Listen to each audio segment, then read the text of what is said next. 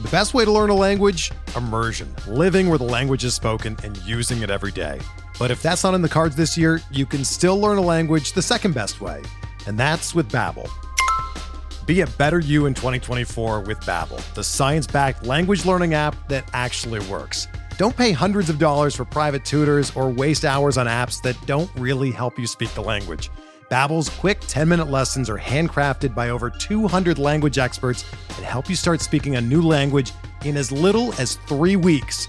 Babbel's designed by real people for real conversations, and their tips and tools are approachable, accessible, rooted in real-life situations, and delivered with conversation-based teaching, so you're ready to practice what you've learned in the real world.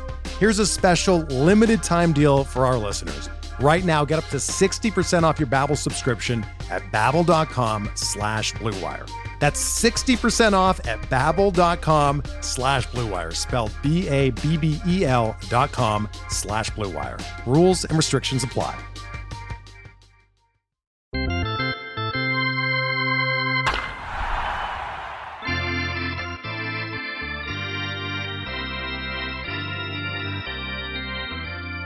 Hello and welcome to another episode of the Future Sox Podcast. My name's Mike Rankin. Good to be with you again. James Fox also alongside us. We just had an interview with Bill Mitchell of Baseball America recapping the White Sox top 30 list. Of course, go to baseballamerica.com, subscribe to their newsletter, and you'll be able to get all 30 teams, top 30 prospects as their 2022 newsletter was sent out. Today, we are focusing on the international side of things, and who better than Ben Badler to talk about it from Baseball America. You can follow him on Twitter at Ben Badler. Ben, it's great to talk to you again. Thanks so much for joining the Future Sox podcast. I mean, you're our guy. So again, thanks so much for taking the time and welcome back. Yeah, thanks, sir, for having me on, guys. I didn't know you were going to have Bill on ahead of me, so I'll try not to drop your ratings too far after that episode. Trying to follow Bill.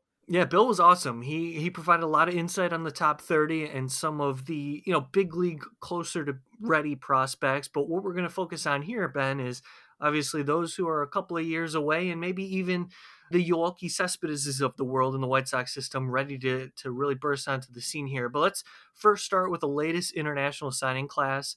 The two prizes that the White Sox landed this year kind of differ on the spectrum in terms of age. Eric Hernandez, very young compared to Oscar Colas, who's on this list as one of the top international prospects in this class. Colas, of course, older, more experienced professionally, although over the last couple of years hasn't really seen actual live competition based on where he stood in the international signing process. So, Ben, if you could explain to the listeners what the White Sox got in Oscar Colas and maybe even too why it took a little longer than normal to see him sign with the Chicago White Sox as among the latest international signing class. Yeah, I think it's something we're seeing just more and more frequently with Cuban players, because with them coming out and then waiting an extra year to sign, because the reality of how the international signing process works now is that you have players who are reaching, agreements or commitments to sign with a club, often multiple years in advance of when they're eligible to sign. So teams have a bonus pool and it's hard capped, and you're also no longer allowed to trade that bonus pool space anymore. So there's very limited flexibility for what you can do as a club with your pool money, and teams have oftentimes committed that pool money, if not all of it, then almost all of it, often within more than a year in advance of the signing date, which also got delayed from we no longer have July 2nd, it's now January 15th, since 2020 that got moved back during the pandemic. So these Cuban players will come out of Cuba because they can't sign with a major league club until they leave Cuba and establish residency in another country.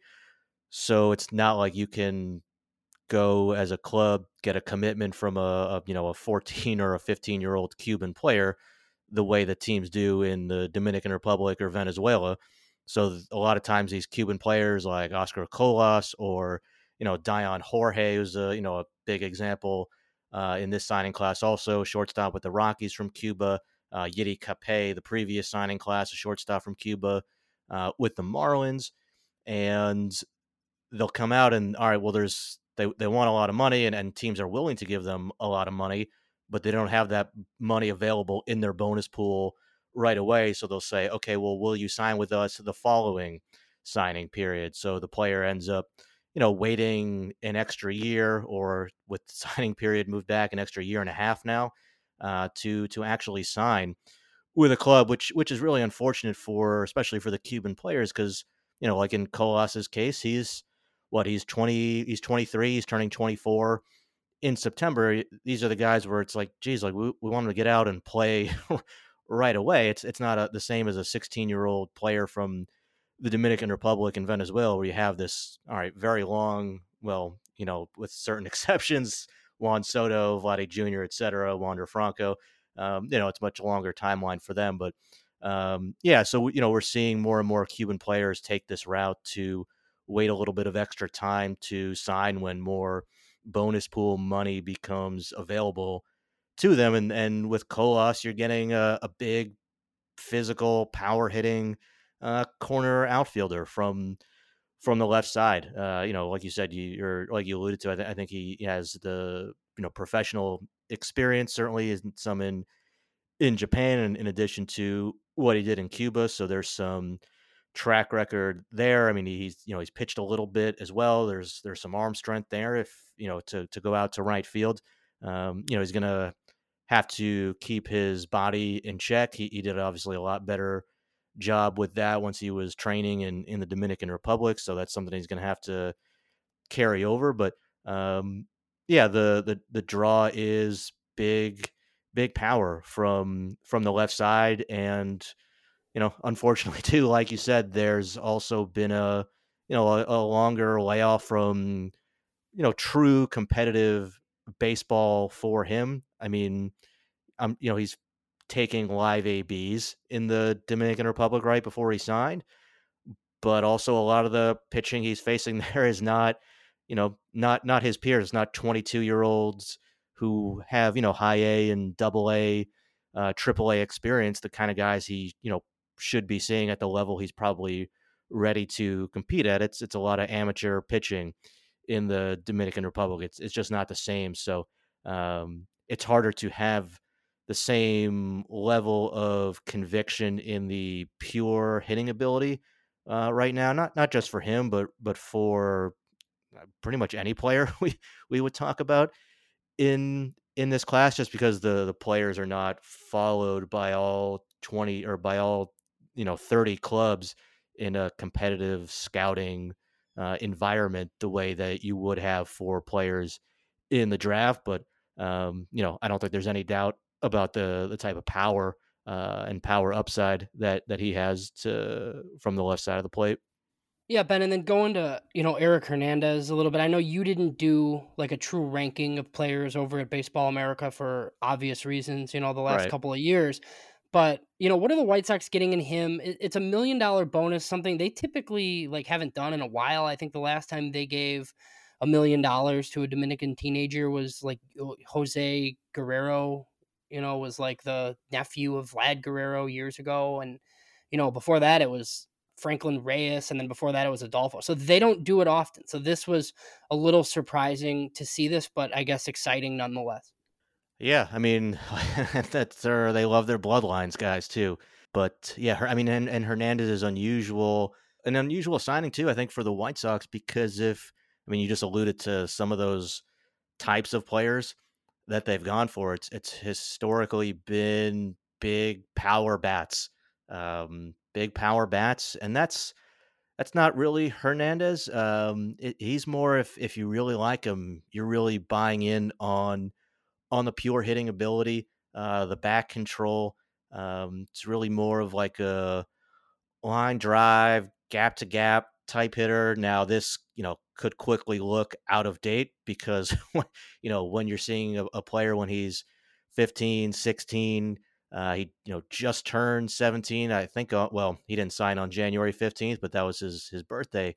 When you're talking about kids that young, all of a sudden they pack on 20, 30 pounds, and the ball starts flying off their bat with a lot more ferocity. So that could certainly change. But it's yeah, I mean, if you're really buying into him, you're buying into the bat and the back control and the ability to hit in games. I don't think there's other real loud tools there. I mean, the speed, the arm strength is not going to blow you away in either of those tools or the power either, at least for right now. So if you're a big believer in Eric Hernandez, I think you're buying into the bat and his ability to perform in games. They also still have like over $1 million in bonus pool space available, and it's unusual, but the White Sox do this stuff sometimes because they're just really weird in this marketplace. Do you think it's likely that they have agreements with others that haven't been announced, or is this like a potential red flag that they have money? I mean, it's possible they did. Certainly, like you see the teams with their signing photos, that I'm posting on January 15th, and you see some teams are signing like 30 players on January 15th right away.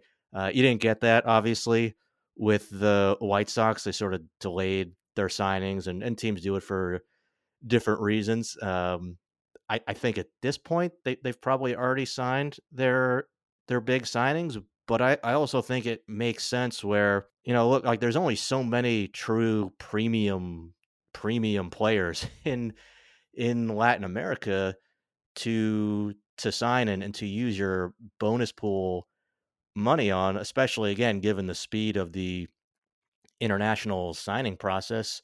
And when you're looking at and evaluating and making decisions on these players, so I think it makes sense in some cases, in certain instances, to actually keep some bonus pool money back in reserve and say, look, every year there's always somebody who pops up later on in the process, right? Frequently it's a Cuban player who comes out later on and you're like, ooh, all right, this guy is pretty good, but we already used all our bonus pool money, so we can't sign him, or maybe we have to try to convince him again to wait for another signing period. But if you're a team that's one of the few teams that actually still has bonus pool money available, so all right, you're in a competitive advantage there because you actually have some money to spend on that player. Or it could be a Dominican or a Venezuelan player who just pops up later, right? And by later, I mean, at 17 years old. This is not like an old player. It is, I guess, historically in Latin America for amateur signings, but this is like a high school junior, right? That's certainly not an older player. And we see it with pitchers in particular, where all right, all of a sudden, guy goes, there's a whole bundle of guys that are 87, 91, and then one of those 87 to 91 guys really comes on, and all right, now he's throwing 95 or 96 or 97, and is a lot more interesting, especially at 17 years old. So I think there's definitely some value to having some extra bonus pool money later on in the process to to be able to maneuver later on when certain guys might pop up later on in the process. So Ben, let's take you to another Cuban player that the White Sox invested in a couple of seasons ago, and that's Norge Vera. And Vera's going to turn 22 in June this year. And you mentioned establishing visa. I mean, that was part of the problem in which Vera stayed in the Dominican across 2021 because of a penalty that would have occurred had he come stateside last year, based on some of the residency issues that you mentioned, or at least alluded to a little bit earlier. So I thought that was fascinating, and I wonder how much of that impacted his development, or if that was just sort of a minor detail in the sense that this is a young, high ceiling pitcher. The White Sox now finally have a part of their system. And they were going to take it easy. We could safely assume that they were going to take it easy on him anyway last season. But how much of that was an impact on his performance in 2021 and where he stands currently as a professional? and just getting a sense of your evaluation of what Norge Vera was last year and what he can become.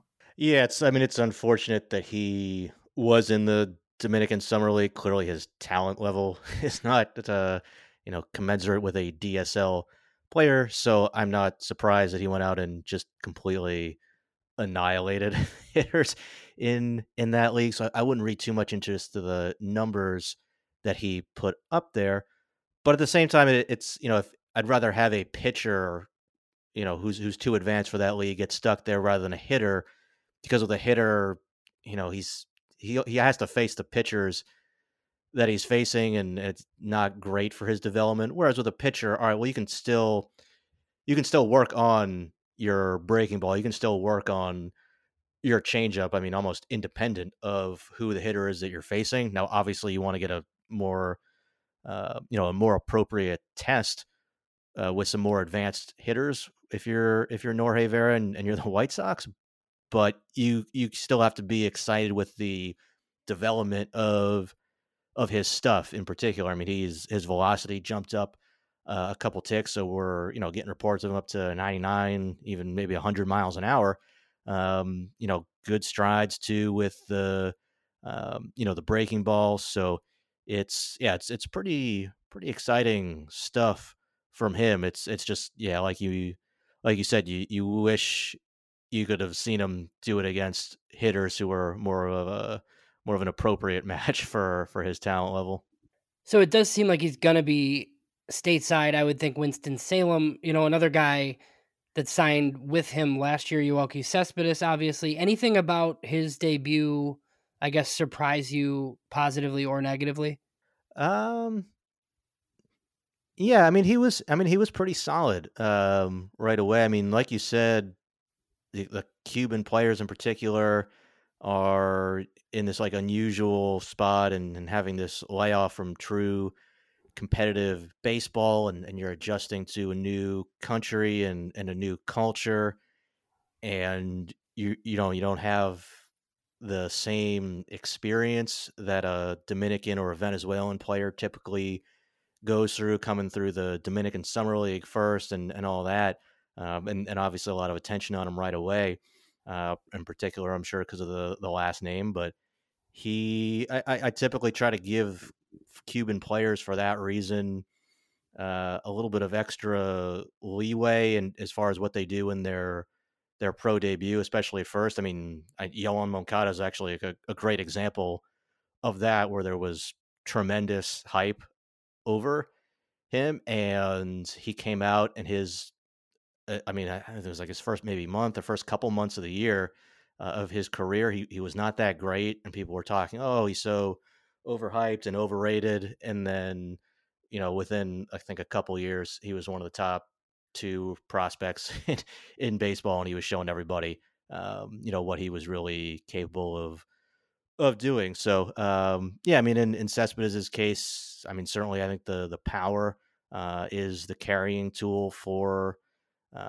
him. It's kind of surprising. He's not power. It's not that not that big of a guy, but there's good bat speed. It's a aggressive swing. Certainly sometimes too aggressive. So that's something he's going to have to rein in as far as the selectivity and making better decisions at the plate. But just like nothing incredible about the debut, but just like a nice solid season for him. As long as I think your your expectations were not for him to be his brother or anything like that. Yeah, that's fair. And Yoelqui is an example of an older prospect, especially on the international side, that the White Sox are looking to develop and hopefully takes that next step. And we'll see him at the big leagues maybe at some point late this year or early next year. But when we look at the White Sox roster currently, now, I'm not talking about realistic opening day option, but the White Sox have a hole at second base currently. And once the CBA hopefully gets figured out and the White Sox have their run at free agency, this will become more clear. But the White Sox have a little bit of depth internally related to middle infielders, and one of those is Yolbert Sanchez. Now, missing out on the 2020 season, I think, is a big deal. But Yolbert's 24, and he made it as high as Double-A last year, and he hit. So when we first learned about Yolbert Sanchez, we knew that he could play defense pretty well, but we saw him do okay at the plate as well last year. What were your impressions of Yolbert Sanchez, and is this somebody who can be a major league contributor as early as this year? Yeah, it's like you said, he's turning 25 this year, before opening day, whenever that happens to come this year. So, all right, well, he's pretty much coming right into his prime years right now. So but at the same time, it's tough to hold him being 24 and starting the year in high A against them, just because you can only come out of Cuba when you can only sign if you're a Cuban player once you come out, and his first year in the DSL, and then no season in 2020. So this was really 2021 season was really his first full season to play, and like you said, he had a solid year for himself. I don't see him as an everyday type of guy. Maybe he fits there for like a rebuilding type of club, but I don't think that's what the White Sox are looking for. But I think he did. He did hit probably better than I would have expected. Not a lot of impact there, but he's also not gonna strike out much either. He's gonna put the ball in play. You can see it in the batting average, and it's not gonna be big power numbers ever, but yeah, I mean, he's somebody I think, like you said, I think he probably will make his major league debut at some point this year. I don't know if he's somebody I see as an everyday guy, but I think there's probably some type of role for him, and I think he probably does get there by the end of the year this year. So you mentioned it earlier, and something we always talk about in the international market is bloodlines, especially with the White Sox. Somebody that signed in the same year as Yolbert, and it was not that expensive. I think it was like 200K or something along those lines. Wilfred Veras, he had a nice season in the ACL. Now I guess I have to call it. The Right. power seems pretty real. He hit 6 homers. I guess some of the concern is that if he has to move from third to first, he's really gonna have to hit. But I was encouraged by the little bit that we saw in Arizona. What are your thoughts on him? Yeah, there's certainly the raw power is there, and it was a nice debut for him. I still see him as more of a kind of a long shot, wait to see what happens until he gets to the upper levels and gets tested against better pitching there. As far as what the approach and then some of the swing and miss looks like there, and they're also like you said too. There's some risk it's more first base than third base, which puts an even higher offensive bar that he's gonna have to clear. So to me, he's more of a long shot type of guy. I could be obviously a little too light on him, but yeah, certainly there's power and a nice year to have coming out of that the complex in Arizona this past year.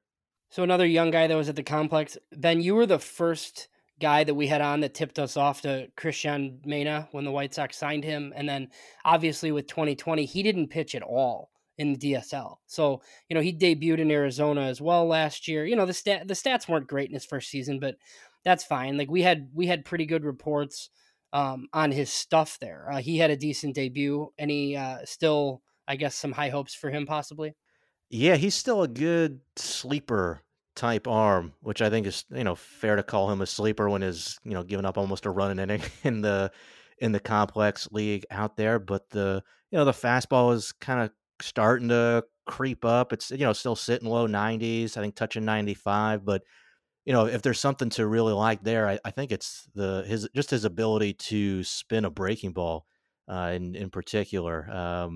You hope a little bit more velocity can still come for him. I think there's still some more strength projection in there for that to come, but he does have an innate feel to spin the baseball. So I think you can, look at the fastball, you look at the breaking ball, and I think there's a chance for him to miss a lot of bats with it. I mean, spin rates are good on it.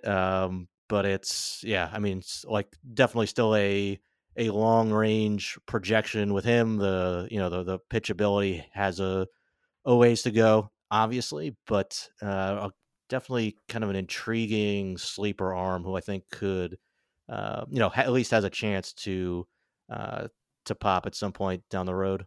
Yeah, Mana's always fun to bring up with you, Ben, because James and I all often reference when you talked about Mana for the first time. We said, okay, we're going to keep an eye on him. And now he's starting to progress a little bit. We're seeing the frame fill out. And somebody else that I'd like to mention that is starting to fill out even more is Luis Mieses. 6'3", 180 is what he's listed on his baseball reference page. This was, again, another prospect who suffered from no season in 2020. Now, across a couple of single-A ball clubs, he totaled 15 homers this year. Little bit of power from the left side now. Is this an intriguing player that you think can translate into something more in 2022? Yeah, I mean, there's something there. I mean, he has power. He can definitely put a good charge into the ball. He's like like you said, he's 6'3". His arms are probably the arms of somebody who's even taller than that. So I think that leads to some length in the swing, and there's some issues with him being able to make consistent contact and just the approach and being able to stay balanced. But there's good bat speed, there's raw power there. I'm still pretty skeptical on him being able to put it all together just because of the approach and swing length issues. But obviously the power is there, and as he's gotten stronger and starting to fill out, it's really come on even more. But there's definitely some adjustments he's going to have to make with both the swing and the approach to tap into that more consistently in games. So two guys that are super far away that only played in the DSL last year. Dario Barrero was signed, and then as well as Victor Quezada. Quezada was definitely the bigger bonus guy, the third baseman out of the Dominican Republic. I think he got over 500K. Decent numbers, but it's the DSL. Like, they've been aggressive. I'm pretty sure those guys will both be in Arizona, and then we'll get a better look, I guess. Do you have a preference with those two guys? So I mean, Quezada is interesting because he has some of the best raw power of any hitter who was in the Dominican Summer League last year. I got to see him a decent amount when he was an amateur, and he was just a big, strong, beefy player. I mean, he's just a really strong, really physical.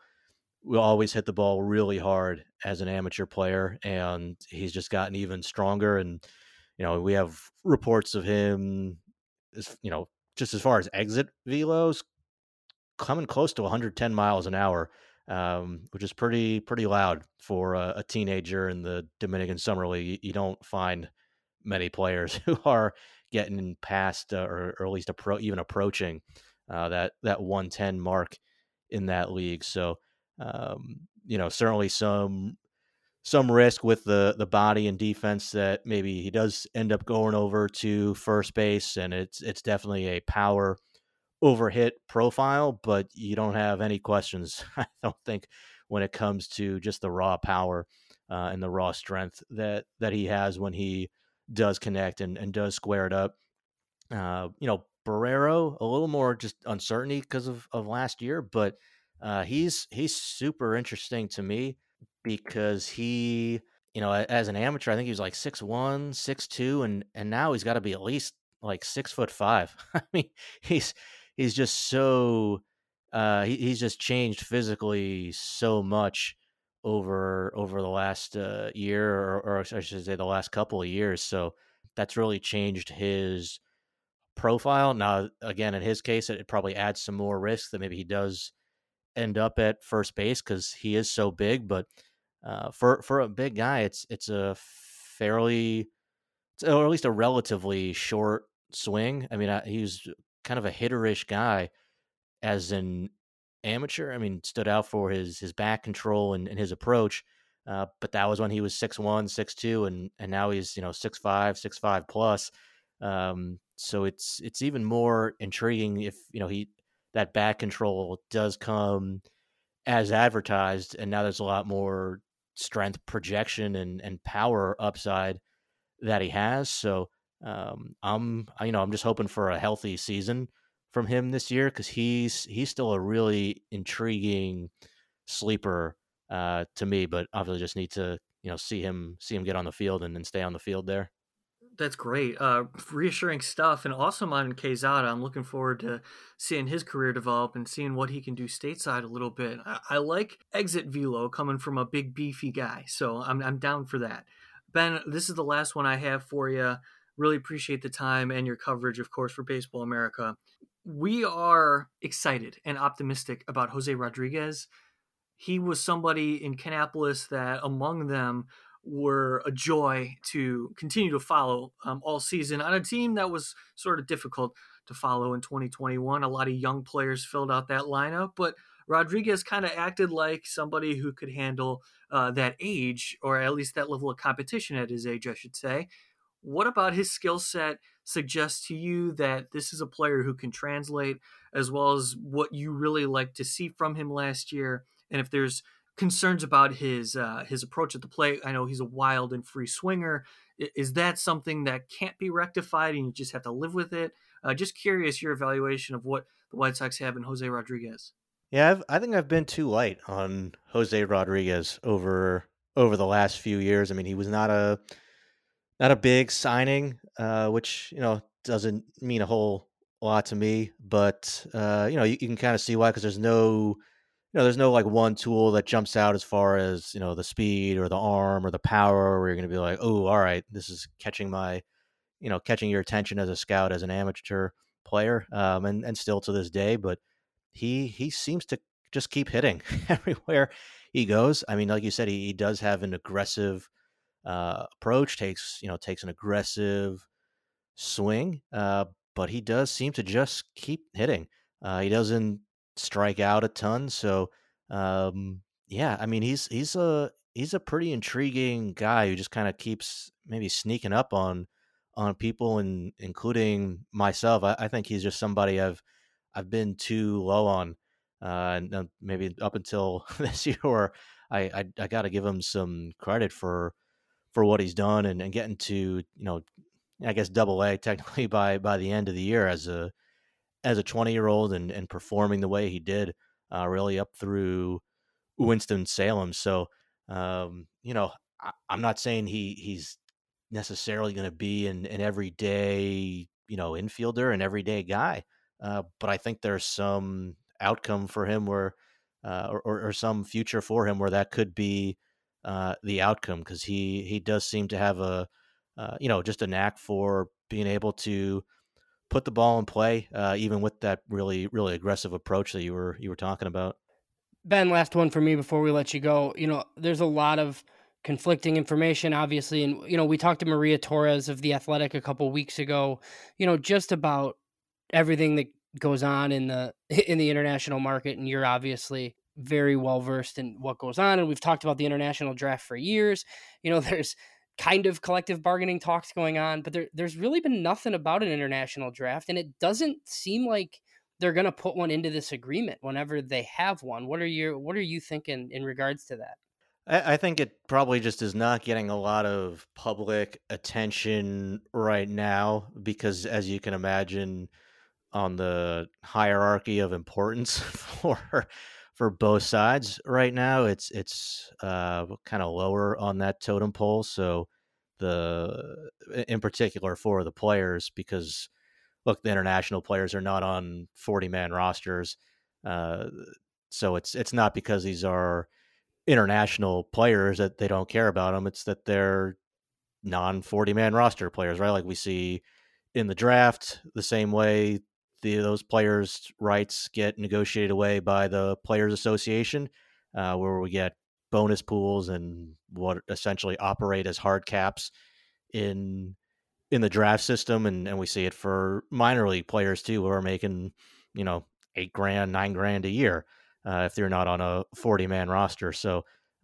it's not a priority for the union, other than, oh, here we have this bargaining chip that we can use against the owners who still do want to put in an international draft. So I actually think that there will be an international draft. I don't know that it would necessarily come in for the following signing period. So I don't know that we would see it come in for this next international signing class, but I think it's possible we could see it come in there. And if not, then I think it would come in for the one after that. Obviously, this is all subject to collective bargaining. So there's a lot of bigger issues for these two sides to work out. But I mean, ultimately, the owners want an international draft. I don't think the Players Association really cares one way or the other what they do with the international players as far as free agency or a draft, because these are not union members. They don't really represent these players. The only thing I think they really care about is that we have a bargaining chip that we can use against the owners to get something in exchange for our union members, whether that's a higher MLB minimum salary or, an extra chef in the clubhouse, or however they choose to negotiate and bargain. So I think ultimately, they gave them a hard cap in the international bonus pools last time, which was an enormous victory for the owners. So I think at this point, all right, well, it's already hard capped. So what do the players or what does the union really care, whether it's a draft or a hard capped signing system for international players? So just looking at the leverage and that the two sides have and what they really care about, I think ultimately the owners will be able to successfully negotiate for an international draft, and I think the players will give them that. But like you said, it's been something that, I mean, geez, I think we have a quote from Sandy Alderson in Baseball America when he was at MLB saying, like, the international draft is coming, it's inevitable, something to that effect, and that was like 1992, right? So this has been going on for a long time, but I also think this is, I mean, I've been at Baseball America since 2007 and writing about international players since 2008. So in those close to 15 years, I think this is the closest it's ever been to a reality when it comes to the international draft. Ben Badler of Baseball America. We were just spitballing all of these prospects, international guys from the White Sox, and you didn't blink. Thanks so much for taking the time and joining us again on the Future Sox podcast. Really appreciate it. Yeah, absolutely, guys. Thanks for having me on. I really enjoyed it. That's Ben Badler of Baseball America. Follow him on Twitter at Ben Badler. You can follow us on Twitter at Future Sox. Go to futuresox.com for all of our content. Again, for Ben Badler of Baseball America and James Fox, my name is Mike Rankin. Thanks so much for tuning in to this episode of the Future Sox podcast. We'll talk to you all next time.